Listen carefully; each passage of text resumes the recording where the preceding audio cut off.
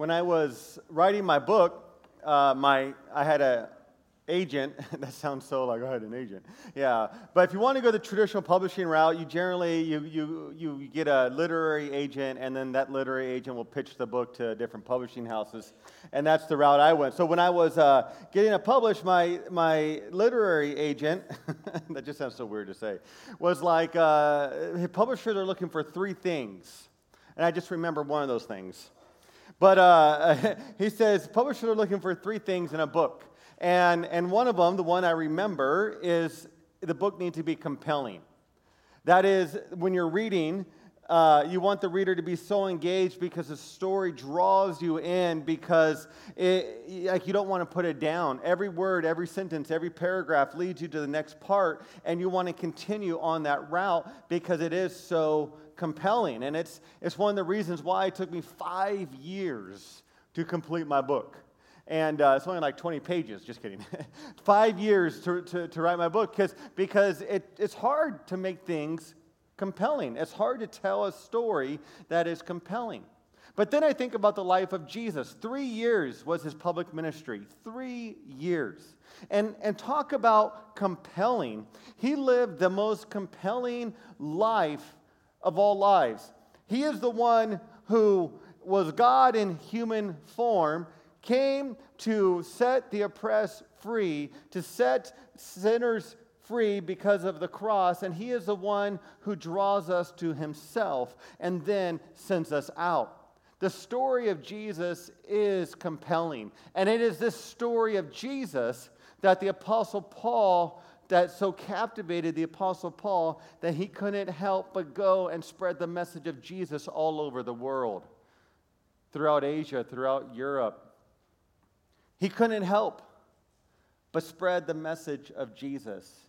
And we just got done talking about his 3 missionary journeys in the book of Acts. And now we come to the point when he ends up in the city of Jerusalem. And he ends up in the city of Jerusalem, and what we're going to see is more drama, more riots, more people saying, get out of here. He went through turmoil. He went through near-death experiences where, he's like this close to dying because they're throwing rocks at him. We're going to find out in a week or two that he was shipwrecked at one point. And we've already talked about the riots that have started at different cities in Ephesus, and now we're going to see another riot in Jerusalem. But why did he keep going? He kept going because the message of Jesus is so compelling. He was so compelled to live life to the fullest. And he didn't care if his life was at risk. He wanted the message of Jesus to go to all people.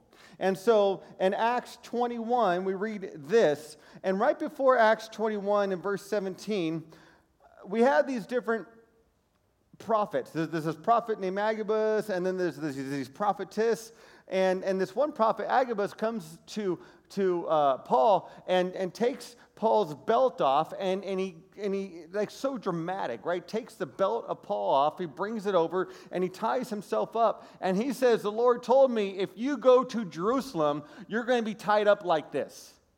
And the Apostle Paul says, so that's the Lord's will, so be it. And then he goes to Jerusalem. Verse 17, and let's read to verse 24. When we arrived at Jerusalem, the brothers and sisters received us warmly. The next day, Paul and the rest of us went to see James, and the elders were present. Paul greeted them and reported in detail what God had done among the Gentiles through his ministry. When they heard this, they praised God. Then they said to Paul, you see, brother, how many thousands of Jews have believed, and all of them are zealous for the law. They have been informed. They have been informed that you teach all the Jews who live among the Gentiles to turn away from Moses, telling them not to circumcise their children or live according to our customs. What shall we do? They will certainly hear that you have come, so do what we tell you. there are 4 men with us who have made a vow. Take these men, join in their purification rites, and pay their expenses so that they can have their heads shaved. Then everyone will know. Then everyone will know. There is no truth in these reports about you, but that you yourself are living in obedience to the law. So there is some concern going on. The Apostle Paul comes back to Jerusalem with his traveling companions, and he comes to James, the half-brother of Jesus, and the elders of the church of Jerusalem, and he says to James and the elders, this is what God has been doing all over the world, all over Asia Minor, and all over Greece, and all over everywhere we went, and they were like, yes, praise Jesus, that is great news. Then James says, well, guess what? There's a lot of Hebrews here who are coming to know Jesus as the Messiah as well. And they're saying, yes, praise Jesus. You know, you start with the good news first, then the bad news comes.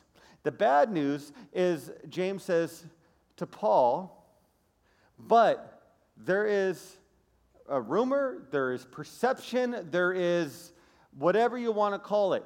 But everybody in the city here believes that you are telling people that the law of Moses is worthless, that the law of Moses does not need to be followed, that the law of Moses and our customs are no longer important. And because of that, they are mad. And so James, trying to keep the peace, James, the half-brother of Jesus, trying to keep the peace, he says, here's what we got going on. Here's what I suggest you do. There's 4 young men doing this purification thing, and the purification was simply sometimes they would do in the Old Testament as a way of cleansing themselves, dedicating themselves to God, and they said, why don't you join in with them? And by the way, why don't you cover their expenses? And because they're young guys, you're an older guy, you got some money, so cover their expenses. And he did that, and then no one can say that you don't value the law of Moses. You don't value our customs, the customs that you were brought up in. And so James was concerned that these rumors might damage the witness of the church in Jerusalem. James was worried that this might happen. And so he wanted to do everything he could to kind of, in one sense, appease the Jewish community, but also to let them know, no, he's on our side. Paul is on our side. And so there's a number of people who think that what Paul did was a compromise. Because as we read the letters of Paul, we see that this act, these rituals weren't important to the Apostle Paul anymore. And Paul knew that this act that he was about to do, Paul knew that it probably wasn't going to do any good. He knew that they would see right past it, or they wouldn't care that he was going to do this. And so for Paul, the relevancy of these rituals just wasn't important to him. And so he made a compromise. But it wasn't a bad compromise. I think it was a good compromise, because I think what the Apostle Paul wanted to do is he wanted to become all things to all people, as he wrote in 1 Corinthians. Here's what he says in 1 Corinthians. I think this will explain it better. Though I am free and belong to no one, I have made myself a slave to everyone, to win as many as possible. To the Jews, I become like a Jew to win the Jews. To those under the law, I became like one under the law, though I myself am not under the law, so as to win those under the law. To those not having the law, I became like one not having the law, though I am not free from God's law, but am under Christ's law, so as to win those not having the law. To the weak I became weak, to win the weak. I have become all things to all people, so that by all possible means I might save some. I do all this for the sake of the gospel, that I may share in its blessing. The Apostle Paul was more concerned with saving one person, with getting one person to come to a relationship with Jesus, than he was about this ritual that was going on that he probably didn't think would do any good. But if there was a possibility that this would work and reach people for Christ, he was willing to do it. And I think the other reason he didn't want, the other reason he participated in this ritual act is he didn't want to become a stumbling block. Romans chapter 14, verse 13. Therefore, let us stop passing judgment on one another. Instead, make up your mind not to put any stumbling block or obstacle in the way of a brother or sister. I am convinced, being fully persuaded in the Lord Jesus, that nothing is unclean in itself. But if anyone regards something as unclean, then for that person it is unclean. If your brother or sister is distressed because of what you eat, you are no longer acting in love. Do not, by your eating, destroy someone for whom Christ died. So Paul is in the temple doing this purification act, because it's a very selfless act that he's doing, even though he's not fully behind it, but he's looking at the kingdom, and he has the kingdom in mind.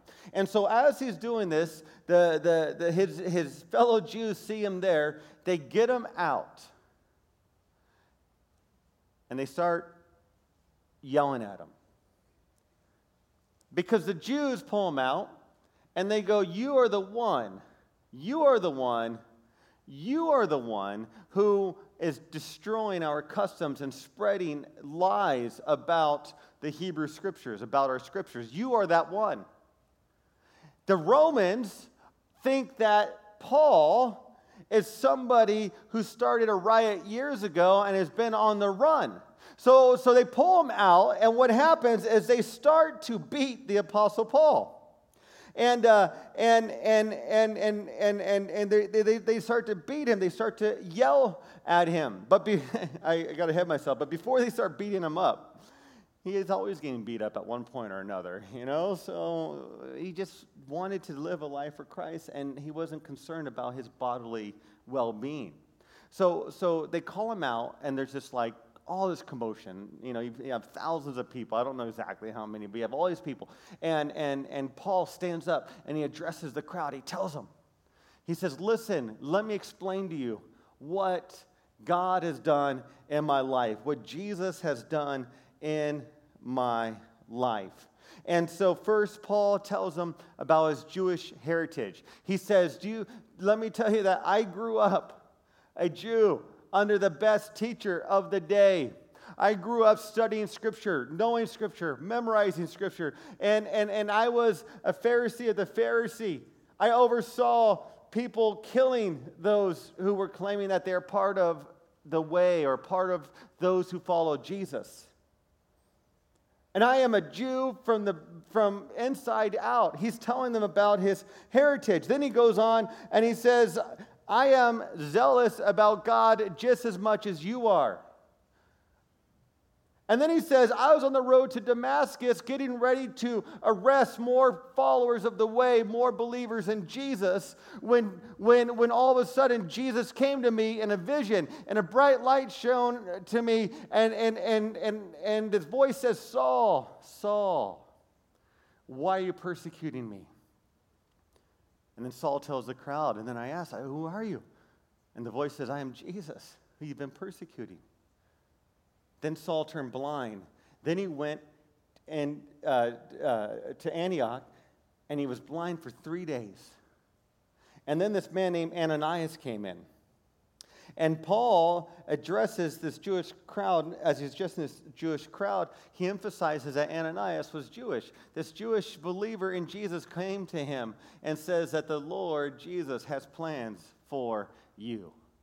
And Ananias then introduced them to Barnabas, and the story goes on that Barnabas was his champion, saying, no, Paul is the real deal. He is no longer this person who is killing Christians. Now he's the person that is going to promote the kingdom, and God has a plan for him. And then finally, in Acts chapter 19, verse 21, Paul told of the Lord directing him to witness no longer to the Jews of Jerusalem, but to go to the Gentiles. And this is what set everything apart. In Acts 22, 19 to 21, I don't think it's on the screen. Well, I know it's not because I'm reading it right now. Acts chapter 20, verses 22, 19 to 21. Lord, I replied, these people know that I went from one synagogue to another to imprison, is chapter 22, sorry. To imprison and beat those who believe in you. And when the blood of your martyr Stephen was shed, I stood there giving my approval and guarding the clothes of those who were killing him. Then the Lord said to me, go, I will send you far away to the Gentiles. And this was what set everything apart. This was what then all of a sudden they said, oh, no, you didn't. Because then all of a sudden this riot broke out. They start beating them and pounding them and getting this close to killing him. The Roman authorities had to get involved, otherwise they would have killed Paul. So they get Paul and they take him. And there's so many, it's getting so hectic and so crazy and so chaotic that they have to actually lift Paul up on their shoulders, all these soldiers, to get him out from the crowd and into the barracks to where they could bring him to safety. And so they could interrogate Paul and see what really is going on, what really is happening. And so the next set of verses in the book of Acts, something very interesting happens because back in biblical days, the Romans were the ones known that if they wanted to get the truth out of you, they would beat it out of you.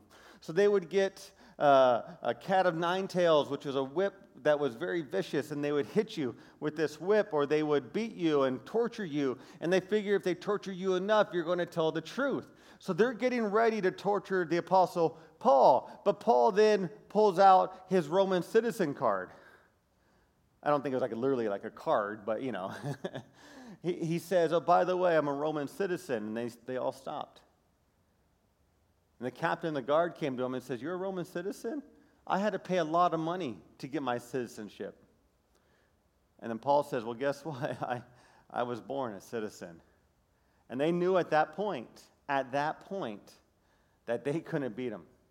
They couldn't pressure him. They couldn't do anything. There had to be a proper trial in order for there to be due process, because he was a Roman citizen. Then what they did, they gave him to the Sanhedrin, to these religious leaders, and it says, you guys deal with him. And that's kind of what we'll cover next week. But as I think about this story, in Acts chapter 21, let me read Acts chapter 21, verses 37 to 40. Acts chapter 21, verses 37 to 40. As the soldiers were about to take Paul into the barracks, he asked the commander, may I say something to you? Do you speak Greek? He replied. And then the Roman commander says this, aren't you the Egyptian who started a revolt and led 4,000 terrorists out into the wilderness some time ago? Paul answered, I'm a Jew from Tarsus, a citizen of no ordinary city. Please let me speak to my people. After receiving the commander's permission, Paul stood on the steps and motioned to the crowd. When they were all silent, he said to them in Aramaic, brothers and sisters, listen to my defense. And then he goes on and he gives them another defense. But I bring all this up for a number of reasons. Think about the life of Paul, how extraordinary his life was. Sometimes we'll look at biblical characters and we'll go, man, how do we live a life like that? Like, how can we just travel around the world preaching the gospel of Jesus? And how can we be okay with being beaten? How can we go and save thousands of people like some of the missionaries we talk about? Where do I start? And so maybe what we need to do is think about where we need to start. I mean, maybe what we need to do is start thinking about what is it that convicts us about Jesus? What is it that's so compelling about Jesus in our lives? Like if I was going to ask you, if I were to ask you the question, why is Jesus so compelling to you? What would you say? What would you respond? Why is Jesus so compelling to you?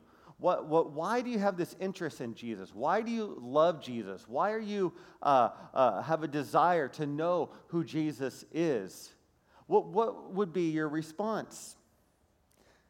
And so, what would conviction in Jesus look like in our context? Maybe we got to start there. Because sometimes we think so broadly that we want to do all these things for Jesus, but we go, but it's hard to start somewhere. So let's start somewhere. Let's start first. If we have this love for Jesus, and we have conviction for Jesus, let's start first by having compassion. The Apostle Paul had compassion on so many different people. He had compassion on even those who didn't agree with him. He had compassion on those who beat him. He had compassion on those who desperately needed him. Last week, we had the opportunity to lay hands and bless a large group to go into the schools and be big brothers and big sisters through Common Grace and Malama Mentors. And just today, I was talking with two people, one of the leaders and Jay Jarman of Common Grace Malama Mentors, that KCS, our school, Coming Key Christian School, had 8 students that wanted to mentor, 8 high schoolers that wanted to mentor elementary students. The elementary school, without knowing how many mentors the school had, the elementary school said, oh, we have 8 students needing mentors. It was a perfect match, like the Lord was just in all of that. And then we have probably between 20 and 30 mentors going to schools on a weekly basis. Why? Because they have compassion on these students. They have compassion and they want to be a mentor to these elementary students. They want to be that caring adult. And it all started because Pastor Ron and Pastor Jay went to the principal after Columbine and says at one of the schools, I forget the school, but one of the schools said, what can we do to make a difference? And they said, there's lonely kids who need someone to care for them. That's how Common Grace started. And it started after Columbine, and now we all know the devastating effects of shootings and the importance of mentors and caring adults. And so why do they do it? They have compassion. And the Apostle Paul had compassion. He was so convicted by the Lord and had this conviction to show compassion to everyone he came in contact with. If we, so what could our conviction look like? Well, another way is we could turn the other cheek. We want to, if we have this conviction to follow Jesus, well, let's turn the other cheek. In Matthew chapter 5, verse 38, Jesus says, if anyone slaps you on the right cheek, turn to them the other cheek also. This was one of the greatest insults in biblical days. You would pull someone's beard and you would slap them. It was like a big insult. And then Jesus is saying, you know what? Turn the other cheek and let them hit that. No one wants to be slapped twice. But what Jesus is saying, turn the other cheek. There are some things not worth fighting about. There are some things that you've just got to let the Lord handle and the Lord work out. The Apostle Paul had a conviction to let the Lord speak for him at times. So we're convicted for the Lord. What were some other things that convict us or some convictions that we have? What about loving our enemies?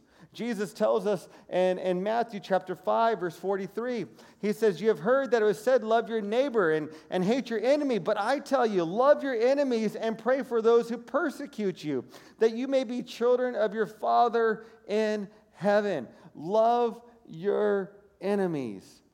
You know what Jesus said on the cross as he's there dying on the cross? He says, Father, forgive them, for they know not what they do. Father, forgive them, for they know not what they do. That is love. He was compelled by love to forgive those who have harmed and offended him. Forgive and love. And maybe another thing we could do is to slow down and see what Jesus is doing all around us. We live such fast-paced lives for the most part that we don't take time to just slow down. The Apostle Paul was in the middle of a riot. The Apostle Paul was in the middle of about to be killed. The Apostle Paul was in the middle of an earthquake. Apostle Paul was, and the list goes on, but he was able to see and look around him and to see what God was doing in that situation. How often do we just stop and just look around and to see what God is doing? Or look for opportunities to see how God can use us in a particular situation. So let's have this conviction of Jesus, of compassion, this conviction of Jesus to turn the other cheek, this conviction of Jesus to love our enemies, this conviction of Jesus to slow down and to see what Jesus is doing all around us. As the band comes, I want to wrap up by sharing with you when I used to drive for Uber. You guys know what Uber is? All right. Anybody ever driven in an Uber before? All right, raise your hands. Okay. All right. Yeah. Yeah, but you've never driven in an Uber unless I've been driving. I don't know why. But the last year I was at Hope, Kaz felt the Lord telling her, take a year off of work, which meant I had to work on Friday night. So I'd drive from like 4 p.m. to maybe 1 a.m. Every Friday night for about a year. And I've driven over 1,000 rides, and because we needed extra income. And I didn't want to do it, but I knew I had to do it to bring in extra income. And as I started driving for Uber, I realized very quickly that this mundane job, what I was doing, very quickly turned into a ministry. I could have just seen it as an opportunity to just make money, whatever, but I realized very quickly that this job that I had was an opportunity and a mission field. And I hope that you understand that whatever you do, wherever you are, it is a mission field. We don't have to go somewhere for it to be a mission field. Your work is your mission field. Your home is your mission field. Your sports field is your mission field. Your whatever it is your mission field. And so I've given over 1,000 rides for Uber.